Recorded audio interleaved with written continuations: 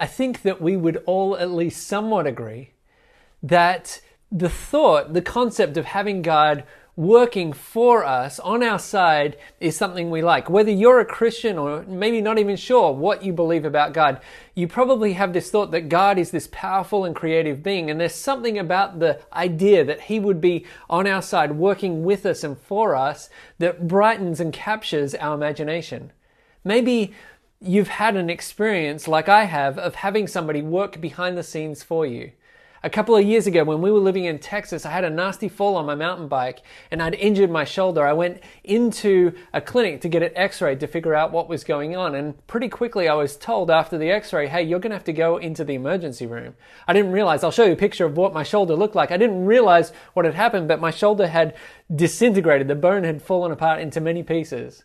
And so the first thing I did before I even left that clinic was to call my friend Joe. You all need a friend like I have in Joe. You see, Joe is a surgical tech in Austin, and he is good friends with all of the top surgeons in Austin. And so I talked to Joe very quickly, and he said, hey, send me a picture of the x-ray. So I snapped this picture, and I sent it over to him.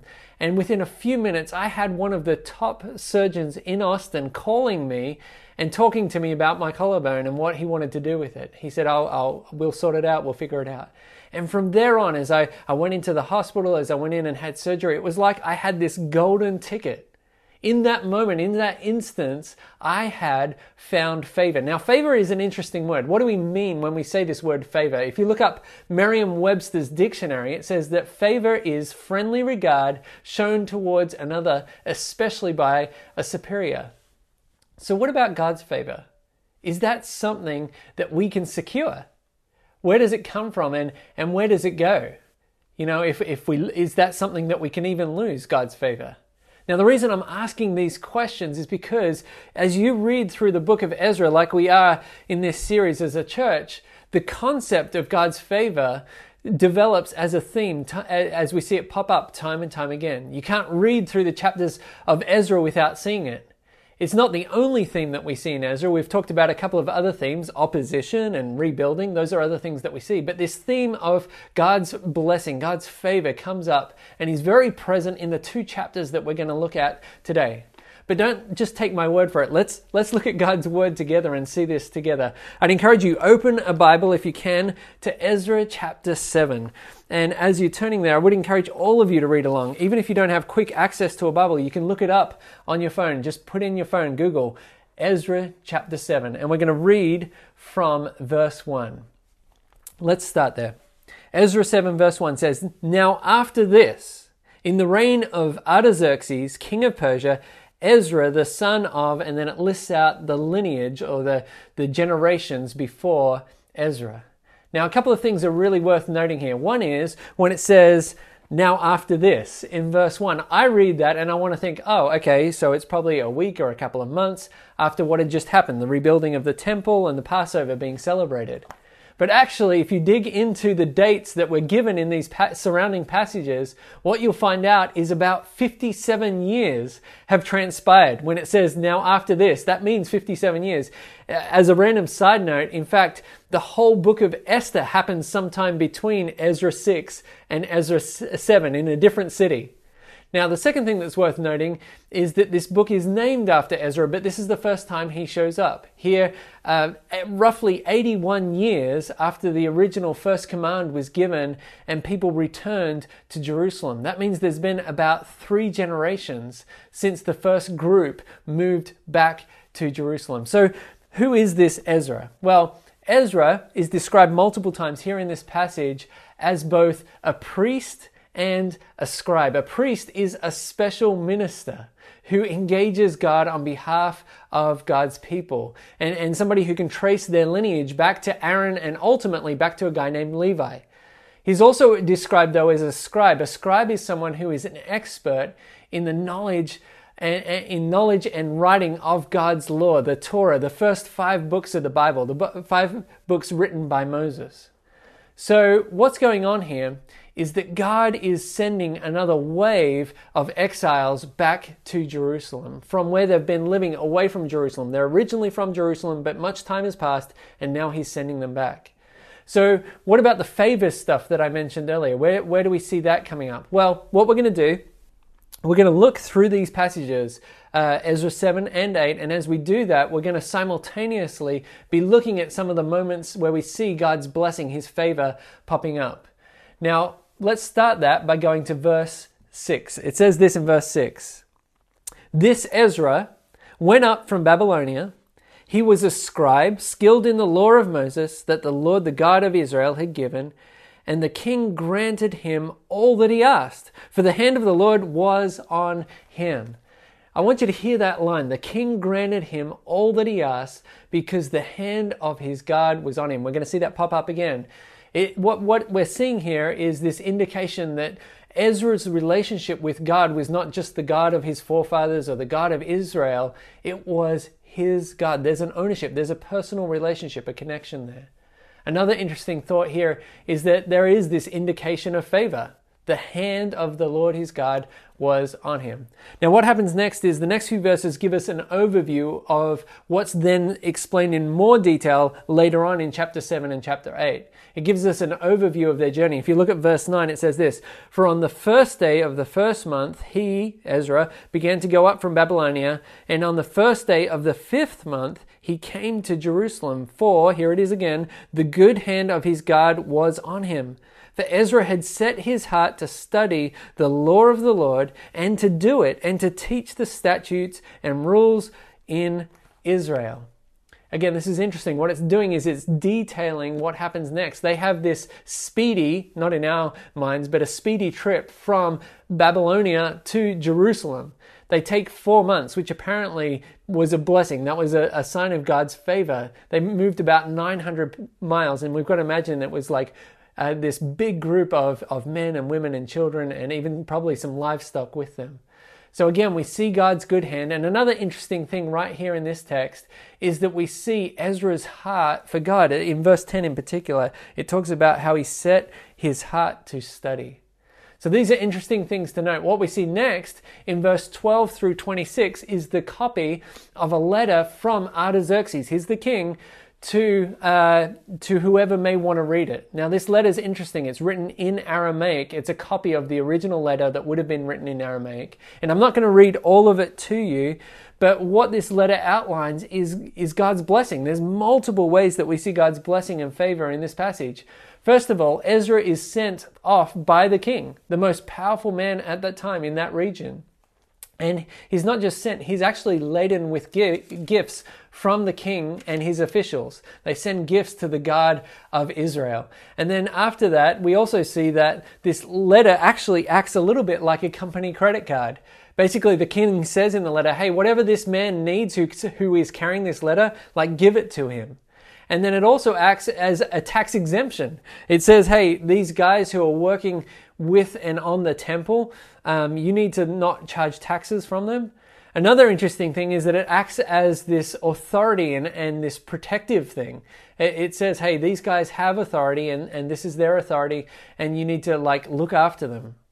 So what we see here is all of these blessings and then Ezra acknowledging those blessings. If you go to verse 27, it says this, "Blessed," this is after the letter, Ezra writing, "Blessed be the Lord, the God of our fathers, who put such a thing into the heart of the king, Artaxerxes, to beautify the house of the Lord that is in Jerusalem, and who extended to me his steadfast love before the king and his counselors and before all the king's mighty officers. I took courage," here it is again, "for the hand of the Lord my God was on me, and I gathered the leading men from Israel to go up with me."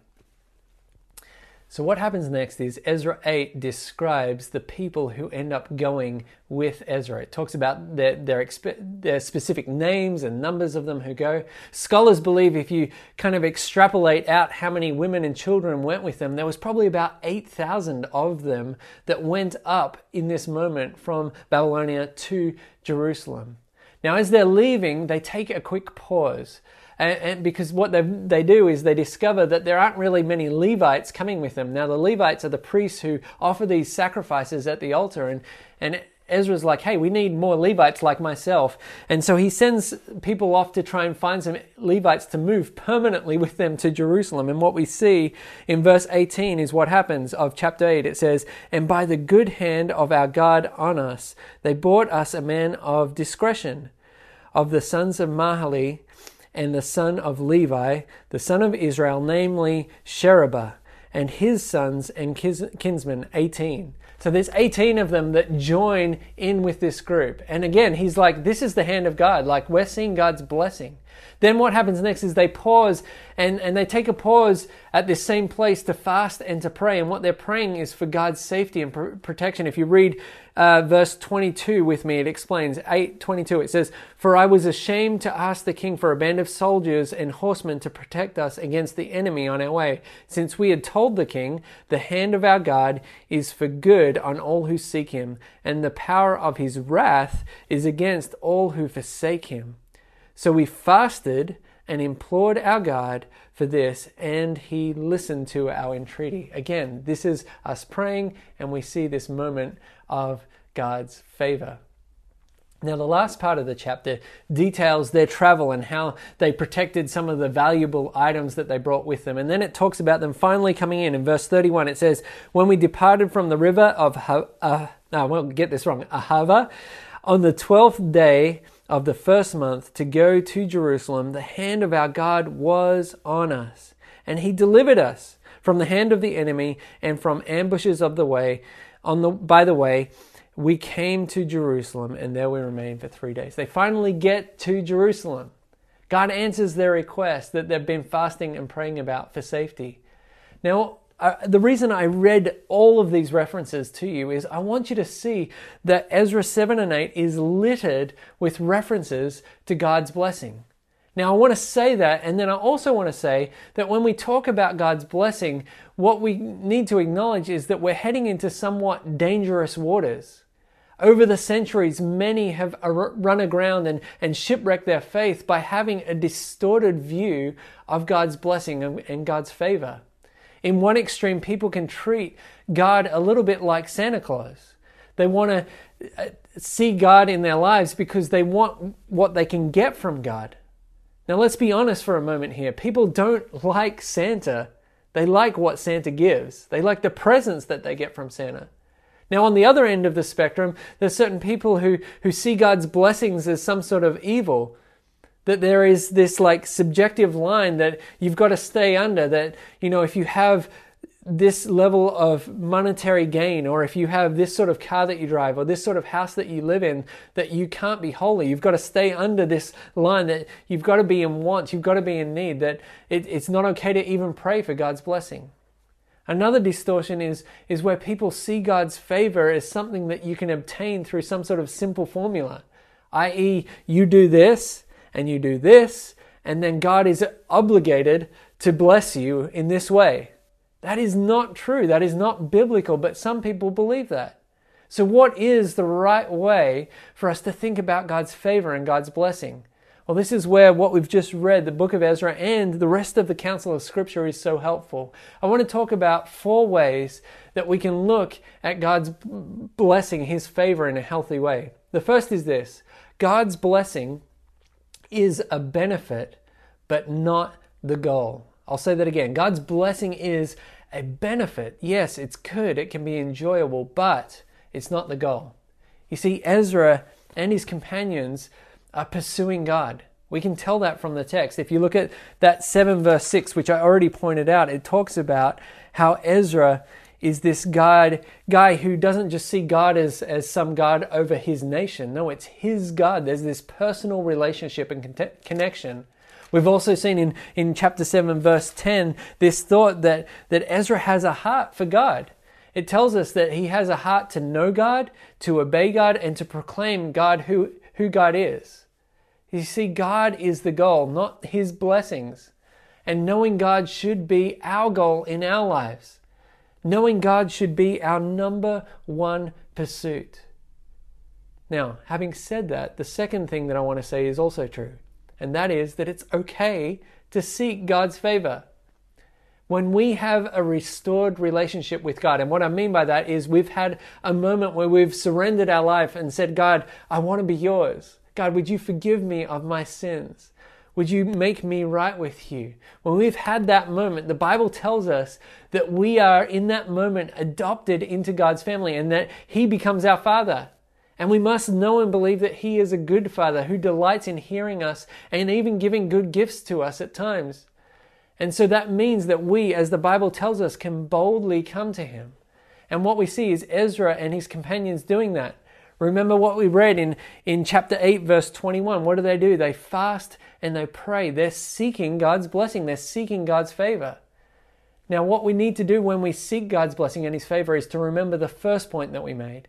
And that is that we must seek God more than we seek His blessing. It's okay to seek His blessing, but first and foremost, we seek God. Now, what plays nicely into this is the third thought, and that is that we must trust God when we feel and when we don't feel God's favor. We've got to trust God even in the moments when we feel and when we don't feel like we have God's favor on us. We must be okay with having it and with also not feeling like we have God's blessing in life. Talk to any person who's lived the Christian life for a long time and they will tell you that life is seasonal, that the Christian life is seasonal. God uses both the good seasons, the seasons of suffering and the seasons of sweetness to shape us. He uses all of it. What we perceive as God's favor or lack thereof is not an indicator of God's love. Let me say that again. What we perceive as God's favor or lack thereof is not an indicator of God's love. Job was this character in the Bible, in the Old Testament, whose circumstances drastically changed. But what we know is that God's love for him was unchanging. Yes, his circumstances, it was like he had this moment of incredible favor and then a moment of incredible trial and hardship. And what Job says in Job 1:21 is just absolutely so important and beautiful. He says, "The Lord gives and the Lord takes away, but blessed be the name of the Lord." So we must read Ezra in its greater context and realize that yes, chapters 7 and 8 talk about all these moments of God's favor and blessing, but they absolutely had to deal with opposition and hardship along the way as well. This is where I think Jesus is so helpful, because Jesus is an ultimate example of walking through the ups and the downs, the highs and the lows. I want you to think with me for a moment about the cross and all that the cross means. Christ, Jesus Christ, in that moment when he hung on that cross, experienced all the wrath of a holy God towards sin from all time. Arguably, from our perspective, in that moment, as he experienced the wrath of a holy God, was not experiencing the favor of God. That was the wrath of God. And that was so that you and I could have God's favor. To put it another way, he was abandoned by the Father in that moment, so you and I don't have to be abandoned by God. Jesus is so beautiful. He's beautiful because of what he's done. We can now seek God's blessing with boldness because we have access to God through the blood of Jesus. And so I want to encourage you, friends, we can trust God in the highs and the lows of life. And when the blessing does come, this is the fourth thing, we need to acknowledge God's blessing for what it is. We need to acknowledge God as the source of that blessing. If we absorb God's blessings, if we just enjoy them without a posture of gratitude, we will start to ignore and even expect and feel entitled to God's blessings. Ezra 7 and 8 are such a beautiful example for us, because what we see in Ezra is he's just highlighting all the blessings of God. It wasn't just coincidence. It wasn't just happenstance. They don't explain these situations away and say, wow, that was lucky that we got to Jerusalem safe. No, they realize that nothing happens by accident, that God is sovereign over all things, and they acknowledge, as we should, God's goodness. And they do that by not just acknowledging it in their hearts. They wrote it down. They proclaimed it out. God is good. So where does all this conversation about God's favor leave us today? Hopefully it leaves you with a greater appreciation for God's favor. And also some thoughts about what God's favor is and isn't. Maybe it's leaving you with some good questions to ask yourself. Questions like, are you pursuing God, or are you just after the blessings of God? And if that's a question that you're wrestling with, my encouragement is come to God and say, God, I want to love you, not the things that you offer. Maybe you've been challenged to even seek God in a particular area. As we've said, hey, it's okay to ask God for His favor and to pray for His blessing. Maybe there's a situation in your life that you haven't lifted up in prayer, and you're encouraged to do that today. Maybe some of you are trusting God, but you're struggling to trust Him because as you look at your own situation and circumstances right now, it's a hard moment. It doesn't feel like you're in a moment of God's favor. But what you need to be reminded of is that God still loves you, whether you feel His favor on you or not. Maybe some of you need to acknowledge God's blessings. You just take them for granted or even feel entitled to them, and that's a convicting thought. All these questions, these wrestlings are worth working through. And may God's Spirit just speak to you as you consider these things today. There's a blessing that was given by the priests that I want to end our time together with today. It's found in Numbers chapter 6. And these words encapture what my heart and my prayer is for us as a church. It says in Numbers 6:24, the Lord bless you and keep you. The Lord make His face to shine upon you and be gracious to you. The Lord lift up His countenance upon you and give you peace. That's my prayer for you, friends. May you experience God's peace and His favor as you pursue Him above and beyond the blessings of life.